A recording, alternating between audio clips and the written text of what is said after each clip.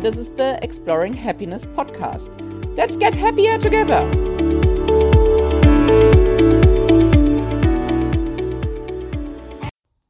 Hello! Today I'm going to talk about the next pillar of the Exploring Happiness framework, health. Just as a reminder, the Exploring Happiness framework has 6 pillars which should lead to consistent happiness. Happiness is defined as, in my books, as the ability to embrace life as it is with all its challenges, actually accepting that the challenges belong in there, and make as many positive moments as possible while not negating the negative ones. So acknowledging the negative ones, but getting out of them and trying to get into the positive ones again.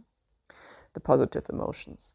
Positive emotions being pretty much happy, or the wide range of happy feelings, which include pride, joy, interest, curiosity, awe, calm, serenity, all kinds of things, hope.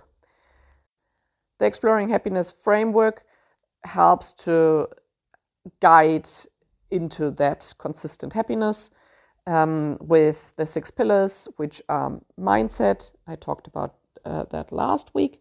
Health, I'm talking about that today. Connections, I talk about that next week. Resources, dreams and goals, and letting go. So today, pillar number 2, health. It's all about the body. Last week we talked about mindset, and who knows where the mind sits, but let's go with the head. So this week it's about the body, and it's about the capacity to actually be able to feel happy. If a body is exhausted, it's really difficult to feel happy. It's difficult to relax and experience positive emotions. Positive emotions is broadening up, like going out of a tunnel view of anger, sadness, frustration, fear, and go into, like, be able to experience the beautiful emotions. It's about being open for opportunity. It's a lot about relaxing and just broadening our horizon, acknowledging that in the moment there's no threat. Let's just enjoy this bit. And I think we all know if we are exhausted, that's really hard to do. So health is not about me telling you what to eat or to sleep more. I do say things, yes, but it's more about acknowledging that the body is the vehicle to actually feel happy. And to treat this vehicle well, we have to look after it, we have to give it fuel, we have to rest it, we have to move it so it doesn't get rusty. So look after this precious seed or home of our soul and our mind and all that thinking devices and whatever. So, like I say, I definitely don't provide any healthcare services. I'm not a healthcare professional. I'm not even somebody who is like always eating super clean. I mean, I'm getting better, but I know how to work around it and how to get the parts in there which actually fuel your body so it can feel happy. And I'm talking more about the general idea than actually telling you to eat more leafy greens or don't or whatever. So if you want any health advice, please ask somebody else. This is more about the general idea of health and how to treat ourselves, what to do with our body to get happier, to get to that stage where we can generate happiness and keep having it. So let's dive in. I have split this in 4 parts: eating, drinking, sleeping, exercising or moving. So eating. Eating is a lot about nutrients. And I think, well, at least I haven't really been taught it. Yes, you have to eat your greens, you have to eat vitamins. But really understanding, like really, from your gut feeling, understanding what that means, what all those vitamins can actually do for you, not just intellectually, not just putting them in there, but actually really feeling it and connecting to that. It's a lot about connecting, is quite important. So, I mean, in Western society, we use a lot the quick fuels, which are sugar, sugar and sugar and sugar. So sugar and fat, let's go with that. So we are stressed. Some people tend to not eat at all when they're stressed, which is also not a really great way. But most of the times we eat something fatty or something quick, fast food. I mean, the whole culture is turning, and it's a lot more about now slow foods and sustainable foods and so on. So I think that's really good. And people do realize that we do have a lot of food. Most of us don't really have to think about starvation or really have to be worried to come to that stage where starvation is an issue.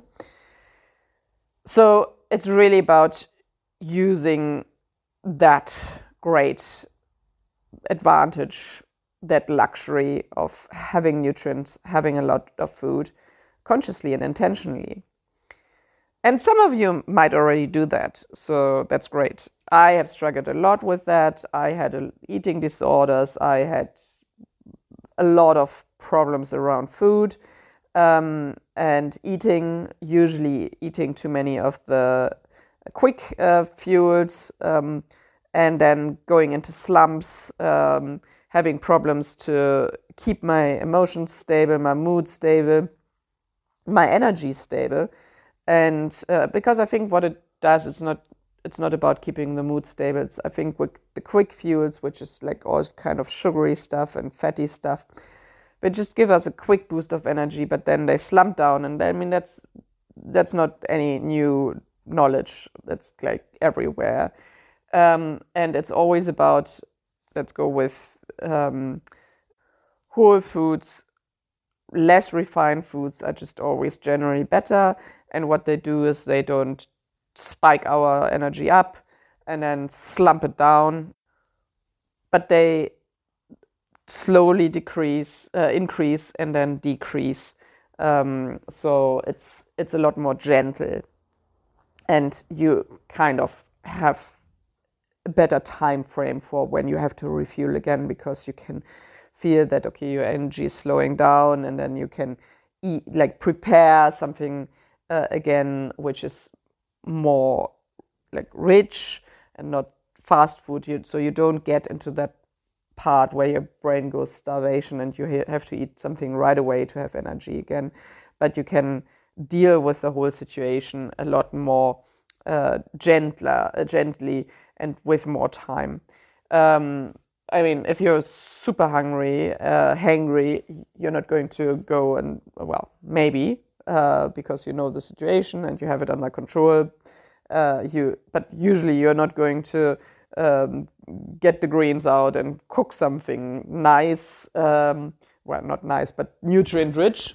But you would just, eat the bag of chips or something like that. So that's what we are trying to avoid. I mean, like I say, not new knowledge, just trying to really understand that if you haven't already. And what I learned is it's more about adding than subtracting. So if you have eaten a whole bag of chips, you shouldn't go like, oh no, why did I do that? But just also try to add some nutrients so that you can ease out of that stage, so that you add something which is longer lasting, more sustainable, so that your slump doesn't get that down, and that you then also have a plan for when to have the next meal, how to prepare it, cook it, and get some vegetables in there. Eat, if you eat a bag of chips, just also eat an apple or tomato. Just add something healthy, or have a smoothie, like a healthy smoothie after it, so that you add those vitamins. so that you don't get into that slump of starvation. In the end, I mean, that's what we feel. We feel starvation, and we like our body is like in this hectic search of, oh God, I'm starving. I need food right now. Oh, burger, great, give me that. And to get out of that mindset and go into the more sustainable, vitamin-rich, nutrient-rich nourishment of the body, that's where we want to be, and that's where we aim to be. Which is really not including anything about, trash talking yourself because you ate a bar of chocolate and you didn't want to. I think, particularly if you do it intentionally, if you have intentionally sometimes those treats in there, it's probably better than trash talking you because you try not to eat any of that, and then you ate a bag of chips, and the next day you ate an ice cream, and so on and so on. So maybe intentionally include sugary foods, but really make sure that you have all those whole foods around. And particularly if you feel stressed, make sure that you're eating well. Make sure that you're eating, that you're regularly eating, and that you're eating well, nutrient rich. Just sprinkle some lettuce over whatever you're eating, or just have an apple always at 3:00 or whatever, something like that, where you make sure that nutrients are in there and that your body is getting the energy to deal with that stress. So the next one is drinking, which is really interesting because when you Google drinking, it's always associated with alcohol. But of course, I'm not talking about alcohol drinking. I mean, I am, but I'm talking about drinking in general, putting fluids into our body. We are 60% water. Our bodies are 60% made of water. So those 8 glasses of water are really important to keep the fluids running and delivering all those nutrients to all the parts of our body. And also to get the trash out, the waste out. So the whole system of is supported by the fluids. And if you have problems to drink 8 glasses of water because it's not tasting well, a lot of times that means that you might have to add something. I found when I don't like water, I a lot of times I need to add like a pinch of salt or some lemon or something because maybe the electrolytes aren't right. I don't know how to say this better because I don't know the logistics of that, but maybe the cells can't hang on to that water because something is missing. A lot of times that might be the pinch of salt, like lemon or mint or something, put something in your water. And of course you can also, sometimes it also helps to have a juice or something like that, which will provide exactly that to the body so then it can deal with the water again. With juices, it's always because if you drink a glass of apple juice or orange juice or something, there's a lot of apples in there, there's a lot of oranges, there's a lot of sugar. I think juices are still good, but they are something, they are more in a treat or like I say, like a fix when your body is lacking something. I mean, they do have vitamins in there, but in general, I would look at juices more as a healthy treat. I mean, freshly squeezed juices more as a healthy treat than anything else. And smoothies, the same, although they can also substitute unless you put a lot of sugar in there or ice cream or whatever people put in smoothies. But I'm talking about the healthy smoothies made of whatever, avocado and spinach and fruit and banana a lot of times, and then almond milk or the non-dairy milks, and chia seeds, hemp seeds, without adding extra sugar or just a little bit of honey. I mean, that can be more food than actually drink. Well, alcohol, sugary drinks, and coffee, they are actually drugs. Sugary drinks, well, and have a sugar, so they will do the same like sugary foods, push you up but slump you down. But caffeinated or alcoholic drinks, I mean, after all, they are drugs. I think it's not saying that you shouldn't have them. It's just, I think, being really intentional about them and really being aware that they cause addiction really quickly. And even if you have a glass of wine each evening, that is already an addiction. It's something which is happening not because you really choose it and you choose this moment to do this to your body, to intentionally relax your body, but also have like the side effects of disrupted sleep and poisoning your body or pushing your body up with caffeine, which is something which, and I have a long history of drinking too much alcohol and also having too much caffeine. So I know how you feel when you do it every day. It's like, well, this is I need this and I can have this and this is my choice. Well, when you get out of that, you suddenly realize it actually isn't. It's something which just is like automatic. As I need that. But it's also because when I don't do it, I get actually withdrawal syndromes. So I'm just saying, being intentional about the glass of wine, being intentional about the coffee.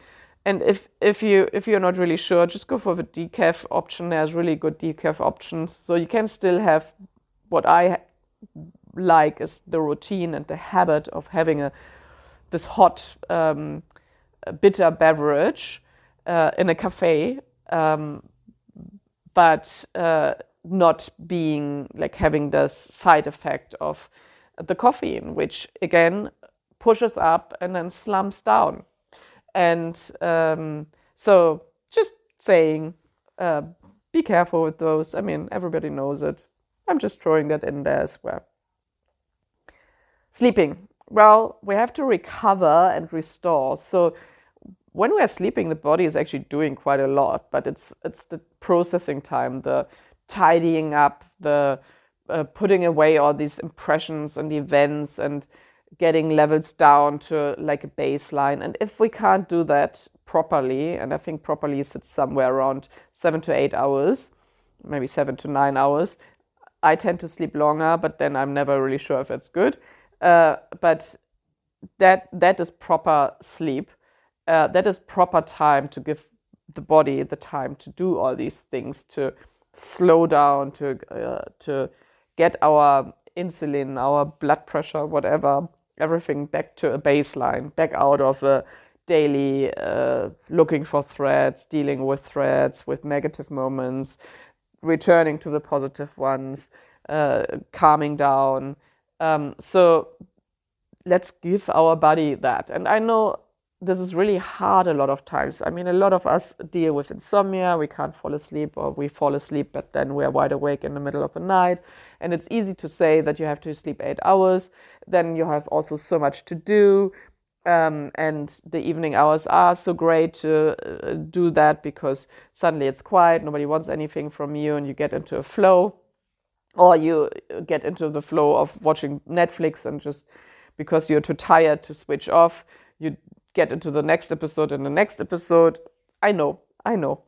It's really hard. So if you have a Netflix problem, I think in both cases, it's not really good to do much of that in the evening. Be really aware of that you're probably tired and then you're overtired, so you have problems to actually get up and go to bed or switch off that light. It helps to actually at 8 o'clock or whatever, brush your teeth and get into your pajamas. So get everything ready so that you just, if you're not already in bed, that you can go to bed easily, that there's not much for you to do. Pretty much just get up, get into bed, and that's it. It also helps against night eating if you struggle with that, because you already brushed your teeth. Of course, you can eat something, but then you have to brush your teeth again. And the other thing is, what I found, I mean, I read it. There's lots of studies about it, but I also found that for myself, I have problems to sleep.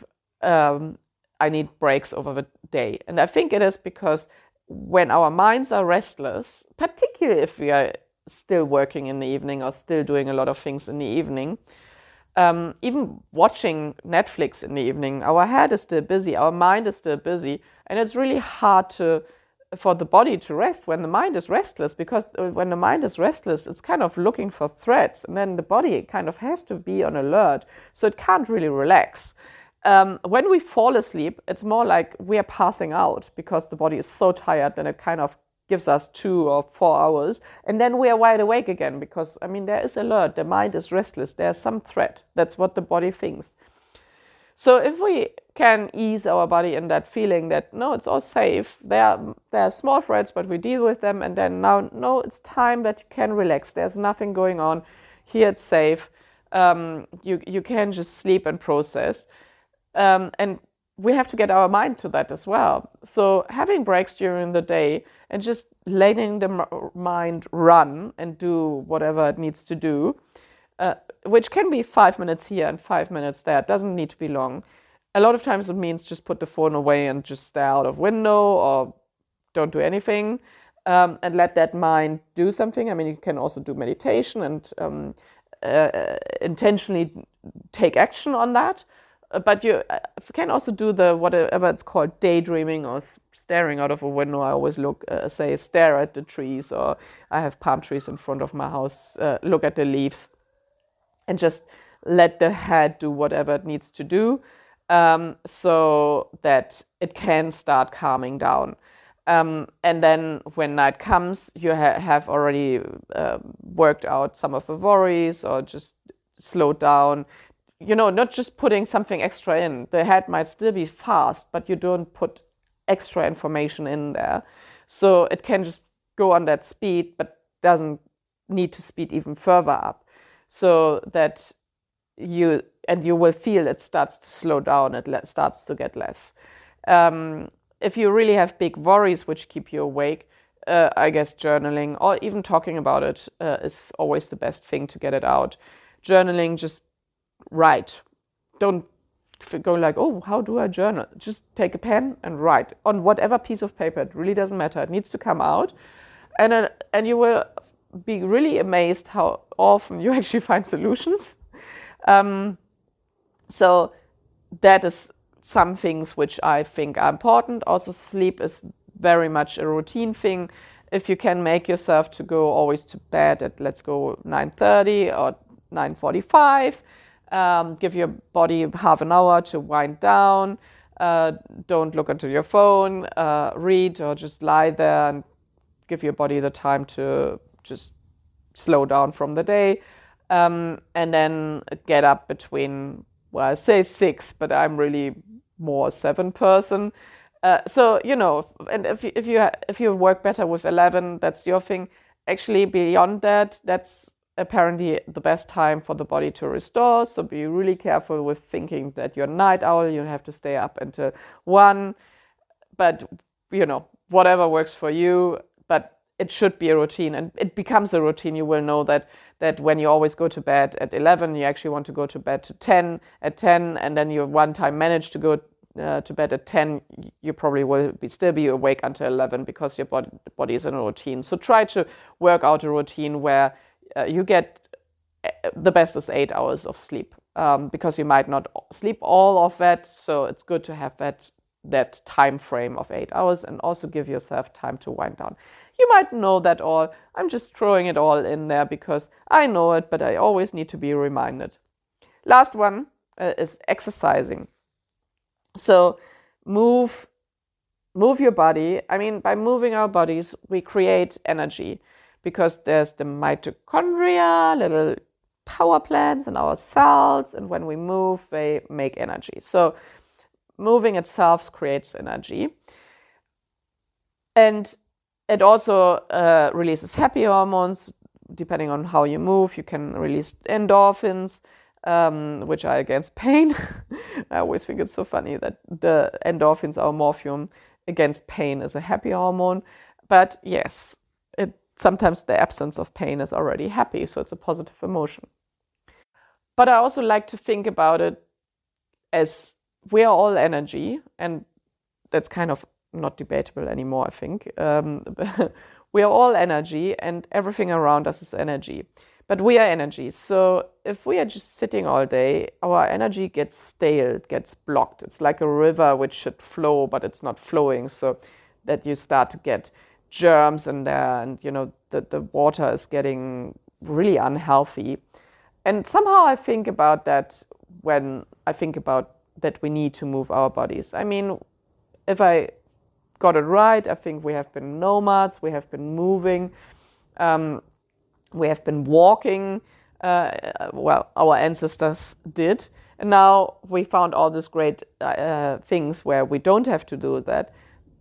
And I'm not talking about, taking a marathon or doing a marathon or anything like that. I talk about getting up in between. So when we're working, just after, I think half an hour is ideal, but at least an hour, just get up and walk for 10 minutes, walk through the house, just fold the laundry and bring piece by piece into the rooms, do whatever, do some cleaning, bring the trash down, just do little things where you have to move 5 or 10 minutes and just be upright and walk a little bit so that energy, that flow can flow again and doesn't get blocked and stale and creates negative energy because it can't, it has barricades, it has obstacles, can't flow properly, and it develops stuff from that lack of flow, which creates then problems for us.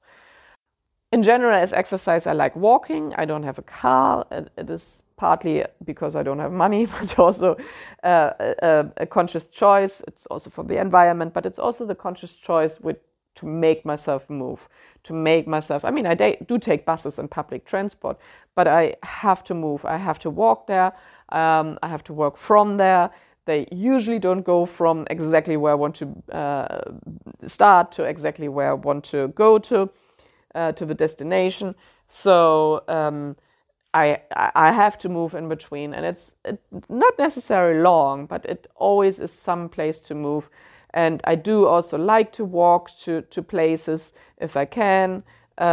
So walking is really my instrument of moving. Everybody has something else. I think walking is just cheap. I mean, it's free, and it's completely accessible. You don't have to do anything else. You don't have to go anywhere. You don't have to wait for anybody. You just can do it. So that's really my choice of moving, of exercising. But I think whatever you do, it's more about, I think when we say exercising, I think more about moving. So I think it's less about exercising and going to the gym and so on. It's more about regularly, and that means like every once in an hour, twice in an hour, move, and then have like some parts which are then actually exercising, where you walk for 20 minutes or half an hour, whatever, or run or go to the gym or not do all these things. But the important part is move, and don't get to any high goals if you are not already going regularly to the gym or exercising. Don't do any high goals. And if you're regularly exercising, think of those other times you move and you just get up and you even go to the toilet, go and get a drink. It is already something where you get that energy flowing again. Okay, so these are my all my thoughts about the second pillar of my Exploring Happiness framework, health. Not so much about healthcare advice or health professional advice. It's more about understanding what it does to you, or what you can do with it to actually become happier, where you can increase it. And you might have noticed it's not about, you might have a condition. I mean, I think most of us, I'm over 40, everybody has something.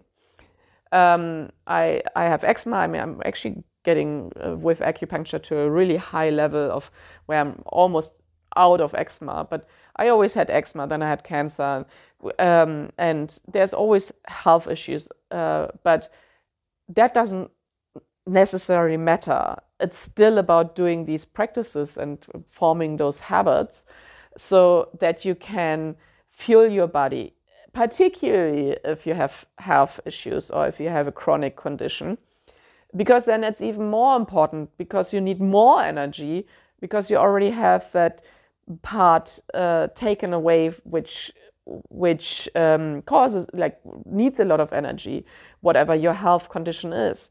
So it might be already more difficult for you to actually get up and move, or more difficult to eat something, or more difficult to sleep. So it's even more important to then look after these things so that you can improve it, possibly improve your health with that, but at least keep it stable and build up that capacity to feel happy, to feel relaxed, to feel happy, and to intentionally be able to create happy moments.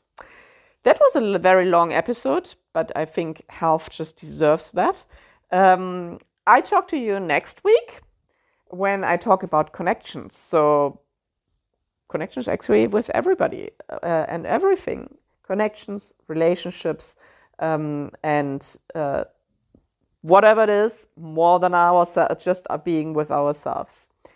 Have a happy week, and I talk to you next week.